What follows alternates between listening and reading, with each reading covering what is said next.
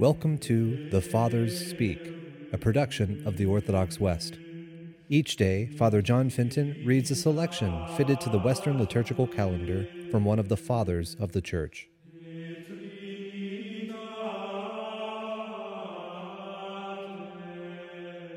On this Monday, within the octave of Corpus Christi, let us listen to a portion of a homily by our Father among the Saints, John Chrysostom. Through the mysteries, Christ unites himself to each of the faithful.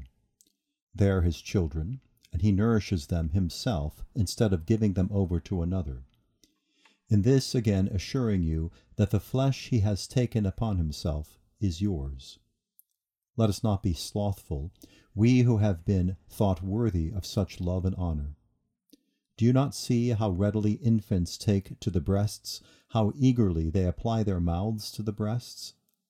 Let us with eagerness draw near to this table and suck at the breasts of this spiritual cup. And further, with far greater eagerness, let us imbibe spiritual grace, as an unweaned infant sucks at its mother's breast.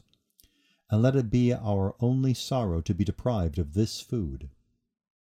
What is here set before us is not the work of man, but he who exercised this power at the Last Supper even now does the same. We hold the place of ministers, but he who sanctifies and changes is Christ. Let no Judas be there, no covetous one. This is no table for him. But if anyone is a disciple of Christ, let him come. For he says, I am keeping the Passover with my disciples. This, no less than that, is the table of the Paschal Lamb. We must not think indeed that Christ did what was done at the Last Supper, but that what is done at the altar is the work of man. This is truly the work of Christ also. Let no one draw near who is brutal, cruel, or without pity, no one, that is, who is unclean. I speak to those who communicate, and to you who administer. For it is necessary that I warn you with how great care you should distribute these gifts.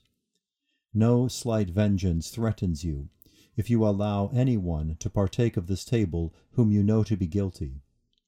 At your hands will his blood be required. If anyone approaches unworthily, forbid him, whether he be a military leader, a prefect, or a prince crowned with a diadem. You have greater power than he. To this end has God marked you out for this honor, that you may judge in such matters. This office is your dignity, your safety, your highest privilege. You are not a priest merely that you may go about clothed in white and glittering vestments. And you also, O layman, when you see the priest offering sacrifice, do not think that he acts of himself alone, but rather that the hand of Christ is stretched out, though unseen by you. Let us hear therefore, both priests and laymen, of what food it is that we are made worthy. Let us hear and tremble. The Lord has satisfied us with his own sacred flesh. He has set himself, as it were, slain before us.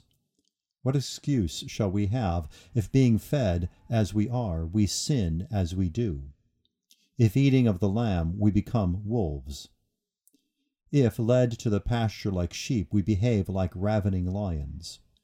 For this mystery demands that we should be pure not only from thefts of every kind, but from every enmity, even the least, since it is the mystery of peace. The Jews indeed were bound by God to keep festivals every year in commemoration of the benefits they had received from him. But you are bound to do this in memory of him every day through these mysteries. Let no Judas seek to be admitted to this table, no Simon. These two perished because of avarice. Let us fly that bottomless pit.